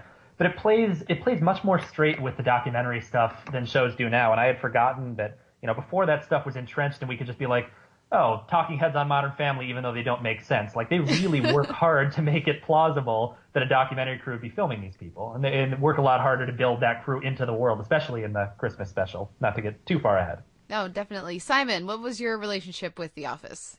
Oh, man. I must have watched... I remember taking out the DVDs of The Office UK, both series and the Christmas special. I never actually bought them. I still don't own it. But I took out the DVDs from a local video rental store in Halifax easily a dozen times. If not me personally, then me or someone in my peer group, and then we would rewatch it. It's easily the show that I've watched the entirety of the most often of any show ever. I mean, it helps that it's only, 14 episodes? So, you can rewatch it in a day, no problem, unlike many other shows, so that's to its advantage. But when you talk about its influence, I mean, you really can't understate that. I mean, not only did this show perfect the whole mockumentary style, it didn't invent it, but I think in sitcom format, it pretty much perfected it. I mean, this show was remade at least 6 times in, Quebec, Brazil, France, and of course in the States, where, let's not discuss that at all. How about? It's a whole other kettle of fish. But, God, we've talked before on the show, I'm sure at some point, about how there's no such thing as a perfect series.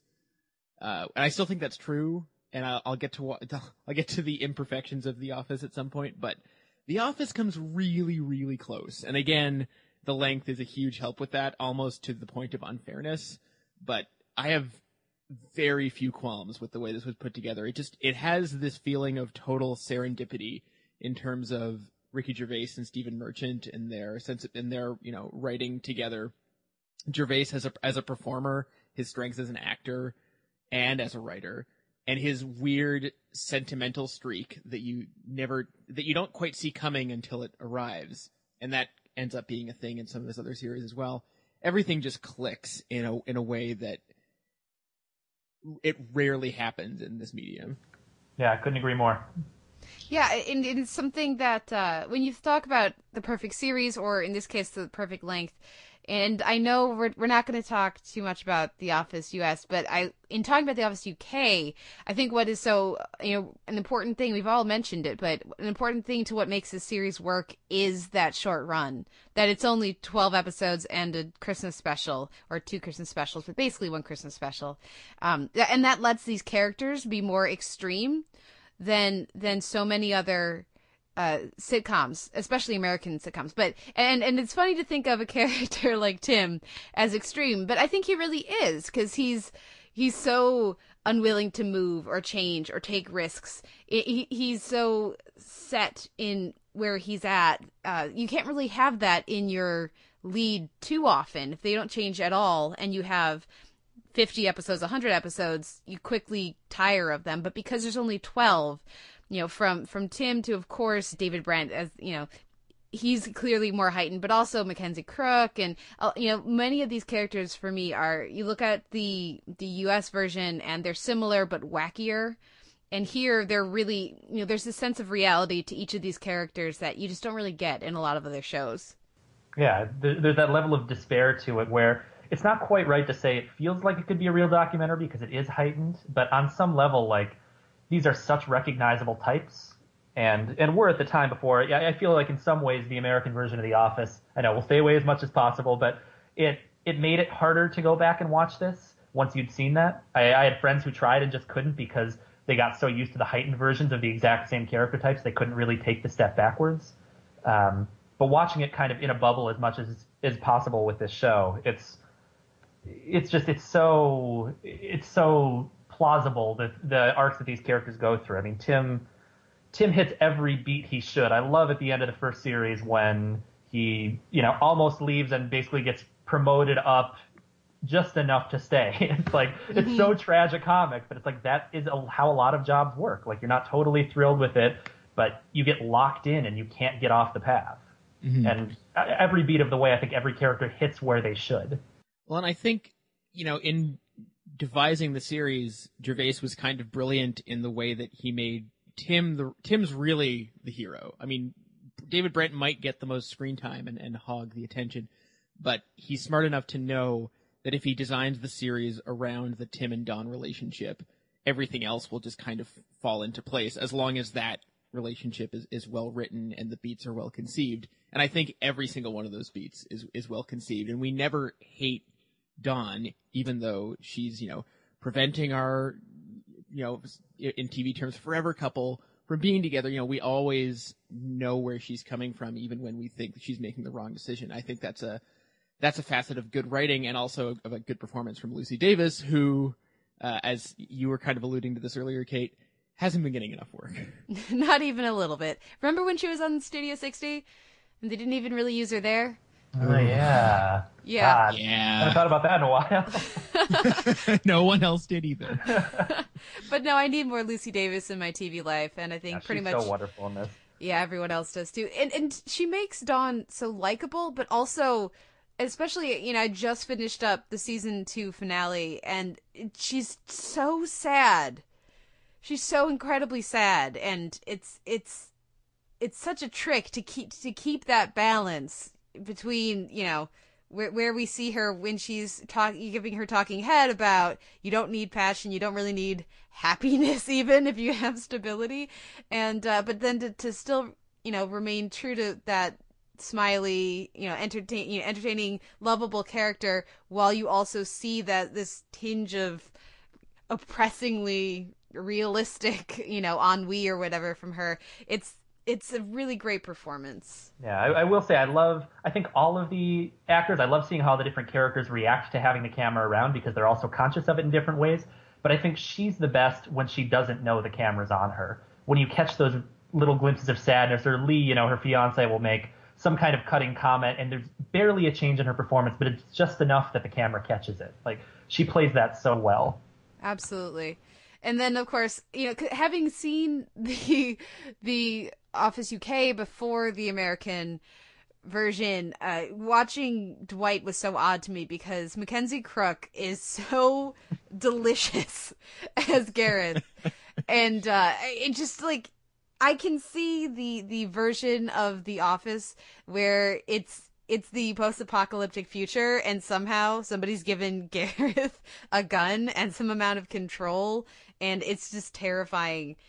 These are the types of things that I think of when I watch that character. But just to watch, the back and forth between, Gareth and Don and Tim is just really entertaining. Well, and I think they always found the right balance with Gareth. They always gave him just the right amount of screen time. It made him just wacky enough and made him very specific in terms of his background and his particular brand of social ineptitude. It was also he was always written so consistently and never overexposed. I feel like that was I can't help but refer to this. I mean, I feel like Dwight kind of took over The Office US at some point. Besides the other problems with that character, I think they just overused him because they gave into the fact that he was very popular. Whereas I think everyone watching The Office UK loves Gareth, but I don't think we ever need the Gareth episode. No, he plays perfectly as much as they use him. And cards on the table, we can't not reference The Office US. It's permeated. It's permeated the way we have to talk about all of these too much. But yeah, cards on the table. Like, Dwight was always my problem with the US version of The Office, and I never quite, even at its best, I enjoyed it, but it never reached that level for me because that character never worked, and it affected the way that the dynamic in The Office worked too much for me. Well, it's a very different, for being the character that fills that same role on both shows, it's a very different approach. And I think just contrasting Dwight and Gareth tells you everything you need to know about the US version versus the UK version. I enjoy them both, but Gareth actually feels like a person who could exist, and Dwight is not.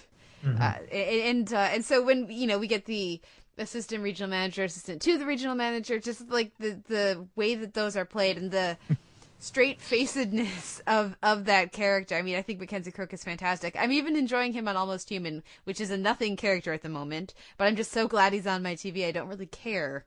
We've already mentioned the Christmas special, and I have a statement that may be controversial, so I'm just going to throw it out there now. I love the Christmas special. I think it's great, but I think the series would be better without it. I have heard people make that argument. Defend that. I disagree with you, but defend it. Okay.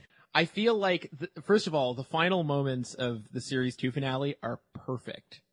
Both everything that happens with David Brent and sort of the conclusion of his conflict with Neil is perfect. What happens to me with Tim and Don is so beautifully realized with the, taking off the microphone and all that stuff. So many great moments there. And the Christmas special clearly exists. And I don't know whether it was, maybe someone else knows what the production history was like if they always knew they were going to do that. But the Christmas special very clearly gives you a set of audience-friendly payoffs that are satisfying, don't get me wrong, but they feel a little bit artificial compared to what came before. I mean, especially, everything is even a little bit more heightened in that special with obviously the music videos and the sort of slight change of format and the fact that there's, a transatlantic element as well. I don't know. I mean, I like I said, I love the Christmas specials, but I think I'm imagining an alternate universe where they don't exist, and I think I would love the show even more. I have two counterpoints. One is I love I love Tim's speech near the end of the Christmas special when he talks about, when you turn the cameras off, we're still going to be living our lives, and come back in 10 years, I'm going to be here. And to me, that contextualizes a lot of the show in a way that I really like, and that it makes me feel like the story isn't really over. And that leads into my second point, which is basically the documentary crew is so much more omnipresent here, and they're so deliberately controlling the narrative we're receiving. I can buy the idea that the people controlling this production in the fictional version decided to end the story on all those upbeat notes, and we don't really know what's going to happen after that. The same way that they nakedly manipulate Dawn into going back and hooking up with Tim for the sake of the Christmas special. If you take them as part of the narrative, like, they literally buy her a ticket and fly her back and get them in the same room as much as possible. And I sort of love the idea of these people manipulating all of the pieces into place so that we can have the audience pay off that a normal sitcom would have. And that's a fun meta element to think about.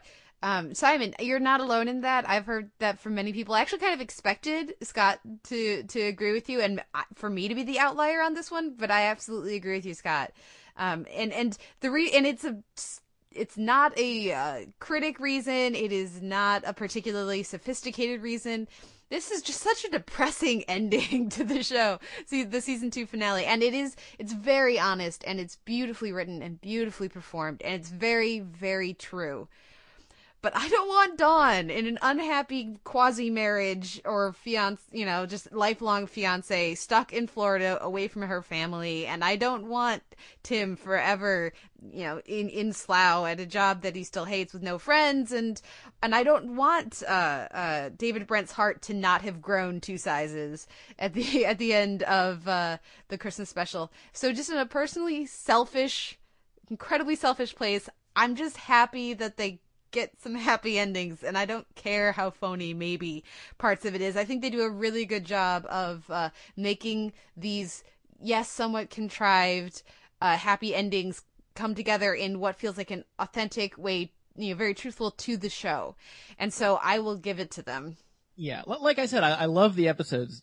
Again, it needs to be underlined. There's so many great moments, but little things like in series 2 when we meet Neil, who's such a great character, it's obvious if you're paying attention that he's a dick, but they don't underline it with felt tip pen. And I feel like that only happens when we get to the specials, and he behaves, I think, too overtly like an asshole, so that we can have David Brent's big moment of redemption, et cetera, with Christmas Carol in tow. So stuff like that, I don't know if I needed. Yeah, I can see that. I think by that point, as much as Neil is a bully, and it is a bully from the beginning, I get why his frustration with David Brent would have grown to the point where he's just going to be a total dick, and he and Finch are just going to go after him. But yeah, I don't disagree with anything you're saying. I think, but I agree. It's the emotional stuff that I just maybe I'm just a sap, like Ricky Gervais clearly secretly is, as much as I'm sure he's irritated all of us at one point or another. But this is one time when I'll take my happy ending. Well, do we have any particular episodes or moments that we want to spotlight aside from the finales? I don't think it's a controversial statement, unlike what I just said. The dance, which I believe is in the series 2 finale, has to be the ultimate apex of cringe humor. No one will ever do it better in terms of XY axis amount of cringing versus amount of laughter. That is the best anyone will ever do. You mean when he tries to follow up Neil's Saturday Night Fever routine? Yeah, that is awful in such a good way, but peeking through your fingers awful, because it's so, for all of the bad David Brent moments, it's really bad. And I prefer to think that he really meticulously choreographed that. So he had that in his pocket all day and was lying to the camera. Or for years. Yeah. Yeah, that sounds about right. It does. For David Brent.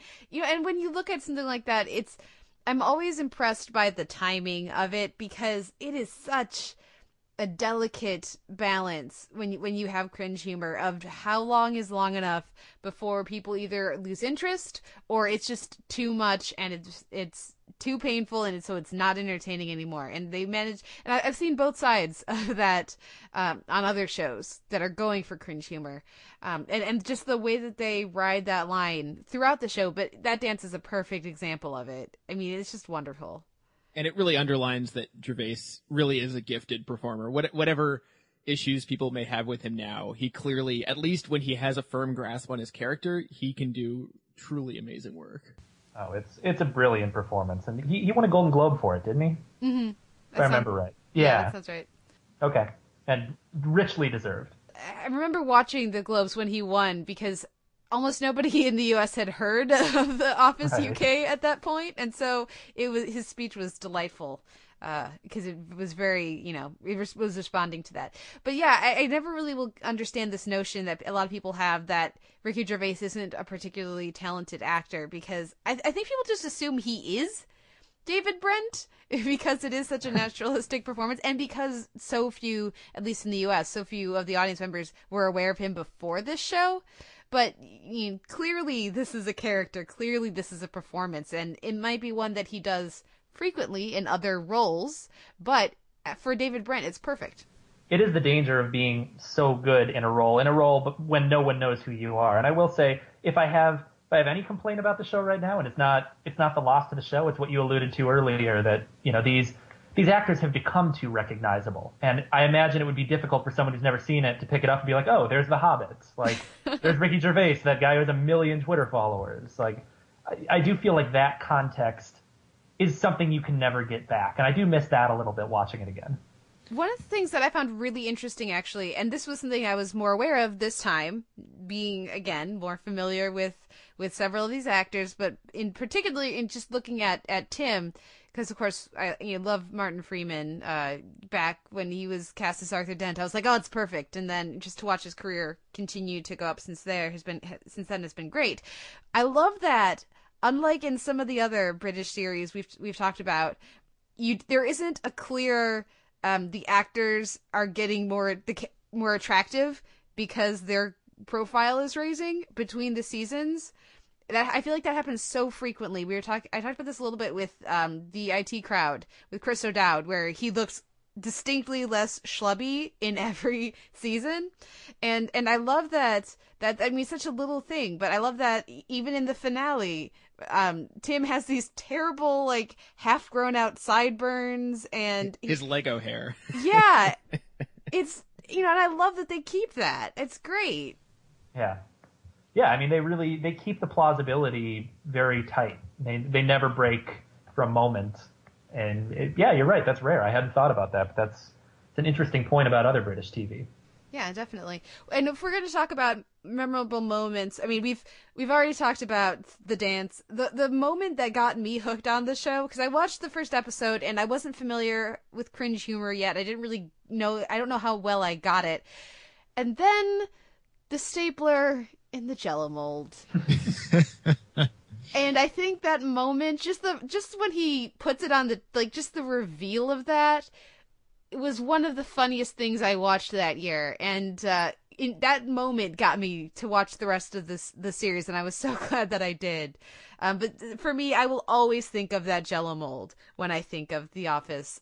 And then I'll also think of when they tried to do that on The Office US, and it just made me sad. Yeah. It wasn't nearly as good. But it was an insane idea to replicate the pilot beat for beat. Thank God. The whole first season was not a good idea. Yeah. But yeah, you don't, if you're going to remake a show, then that's great. There's been lots of really wonderful examples of when that's worked. Remaking a fantastic pilot beat for beat is just stupid. Yeah. But anyways, a conversation for another time. The other episode or moment I got to mention is David Brent with the guitar. Yep, that for me is the 1-2 punch. Every episode is worth watching, no question. But I love the third episode where it's Tim's 30th birthday, and they do, there's the Blockbusters trivia round thing they do. I find that so brilliant and sad, and I would kill for a Hat FM. If you guys know where to buy one, let me know. And then that leads into the training episode, which is just, it's so good, and the guitar stuff in particular. But people always talk about the Free Love Freeway, which is great, but when he sings the Princess Diana song to Dawn to try to cheer her up, it's so awful. It's like a car crash in Paris. I should never do accents. No, that's brilliant. Yeah, apparently that's Ricky Gervais's favorite episode, for whatever it's worth. I think it's the best. to encapsulate the show. Like, if for some reason someone just had to watch one episode, it's some of the best Tim Don stuff. It might be Ricky Gervais's best episode. It totally captures the ennui. I don't know if you guys have worked in hellish office jobs at some point in your life with these awful training days, but I have. It's more or less similar to that. I would say overall, I'd slightly prefer Series 2 to Series 1, but yeah, if you need I don't think people should really need an entry point for this show. Just start from the beginning and watch it like a good boy. But, if you needed an entry point, that's probably the best you're going to get. Well, and again, it's only 12 episodes, and they're each a half hour, so this is, and then of course the Christmas special, which is an hour and a half, but this is, one of the most manageable series we've done on the DVD shelf as far as catching up with it. And I'm curious, was I the only one who needed to turn on the subtitles the first time they watched this show? Yes. I've heard that complaint. I just kind of hung tough, and I know I'm missing a million cultural references every time, but there's still part of the fun, trying to decipher. There's still a few gags that I like. That one just totally goes over my head. Or Talking Heads, where he'll rattle off like 8 British celebrities, and it's like I have no idea who any of those people are. Yeah, exactly. Well, it is a really rewatchable show for me, and some of those, and obviously we're referencing specific cultural, British elements that we're not going to necessarily get as American viewers, but even just, I feel like this is a dense show because, all of the background characters, much like in The American Office, they're all doing something. And so watching what's going on in the background gives you a lot of entertainment and enjoyment as well. So once you have a handle on the main gist, there's still plenty more to see. So I do think it's one of those shows that, like you said, Simon, you watch it 12 times. It lives up to a lot of rewatching. Well, and I think another thing that's important about the reason Office UK works, and I have to again reference Office US, sorry, is I feel like by the end of, especially, or even by the midway point of the Office US, you know who everyone in that office is, and you know they're all kind of wacky in one way or another. And that really is not the case on the Office UK, I feel like. Especially when the Swindon lot show up, you mostly just have a lot of normal, hardworking people showing up who just want to go about their business. And I feel like that really changes the dynamic.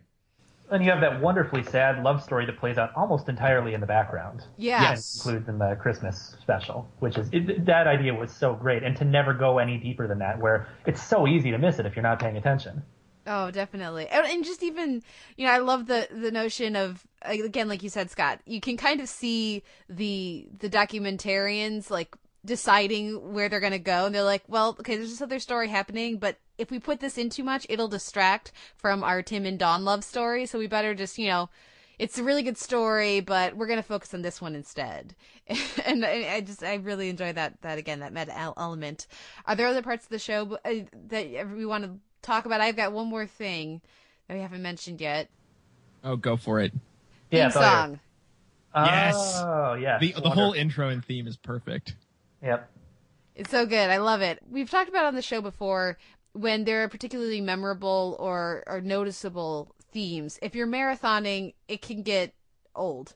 Maybe it works the first few times, but if you're going to watch 6 episodes in a row or 12 episodes in a row like I have been known to do in the past, a theme song that you love can become one that you're really hoping to fast forward through pretty quickly. I will listen to the theme song for The Office, Handbags and Glad Rags, every single time, and then I'll listen to it again in the closing credits. I love this theme song. Different versions. Oh, though. Totally. Yeah. Yeah, David Brent sings it once. It's great. Yeah, definitely. Do you guys have any other final thoughts? I just can't even imagine the current sitcom landscape without The Office in it. I mean, you subtract The Office and then a million other dominoes fail to fall. I do think it's one thing that I'm sorry has been lost, although I guess it was necessary. But with this kind of talking head thing just becoming typified and understood as a trope, I miss the acknowledgement of the camera. I think it adds so much to my enjoyment of the show and the rewatchability of the show to think about some of that framing stuff we're talking about. And I don't think every show needs to do it. Like, I think Parks handles it just about right for Parks and Recreation. But I would like to see another show do the talking heads and work a little harder to build it into the fictional universe. Yeah, just even having the characters clearly responding to prompts like, you know, deciding how they're going to reword the prompt so that it's included in their answer, goes a long way towards the reality. And when you talk about that, that just makes me think of in the season 2 finale, the new guy who comes in and is like staring at the camera the whole time. It's so great. Yes. Stephen Merchant's dad. Yeah. Yeah. Oh, such a great little walk on. Yeah. So good stuff. It's a nearly perfect series, and that almost never happens. I would be curious to reconvene at some point and talk about Extras, which is an interesting show. Not quite as interesting as The Office, but still pretty damn interesting. And I'm going to ask you, Scott, have you checked out Derek by any chance? Because I hear wildly No, I know I should. It's one of those that's sitting in my queue until I can kind of psych myself into it. But it is so unappealing on its face to me. I think Ricky Gervais has just, as much as I love this performance, it's been diminishing returns every time. I've seen everything else. I've seen Extras and I've seen Life's Too Short, and I just don't want to see another slightly disappointing variation on this. Yeah, I haven't checked it out yet. And like you were saying, Simon, I've heard widely varying things from people who hate it to people who love it. So I'm kind of curious, but right now I have to watch Borgen, so I need to watch that first. The only other thing I'll mention is that, yes, this is an incredibly influential show, and it's fun to think about. You have The Office in 2001 and 2002, and then you have Arrested Development starting in 2003. And between those two shows, I feel like a lot of, you know, what we know as our single camera sitcoms kind of are crafted from the remains of those two shows. But while this is an incredibly influential show, it's also a really good show. So it's not just that it's influential, it's also hilarious. And it's lived on so well. 10 years on, 11 years on, it's still absolutely fresh and compelling and entertaining. And that is a rare feat. Wait a second, guys. That now begs the question, The Office or Arrested Development? Don't do that to me. Don't do that. It's terrible. Can I say certain seasons don't exist of Arrested Development? Oh. That bring down the average? Or... No, you can't. Ah. Okay, Scott, you're first. I will reluctantly go The Office, but that's me to choose between my children, you know? It's horrible. Yeah, The Office is more consistent, but I have a fonder place in my heart, I think, for Arrested Development, despite its flaws and its most recent season. I think I've watched it more, but The Office is just a sort of untarnished gem of 14. If you can just take 14 episodes, The Office will win, but oh man, I don't know, it's tough. Simon, I think I know where you fall on this one. Yeah, I mean, I think if you were to take the best, you know, if you were to condense all of Arrested Development's greatness into 14 episodes, it would definitely win, but you can't. So I'll go The Office. Fair enough. Well, you're a terrible person for making us pick, Simon. I hope you. you're proud of yourself. Well, Scott, Damn. thank you so much for coming on. Where can our listeners find you online? Sure thing. I'm the entertainment editor at theweek.com, so go to theweek.com and you can read daily coverage. I also do some recapping for Vulture and for The Atlantic, and I'm on Twitter at Scott Meslow. Well, and again, thank you so much for coming on. Thank you, everyone, for listening. We'll be back next week with another episode of The Televerse.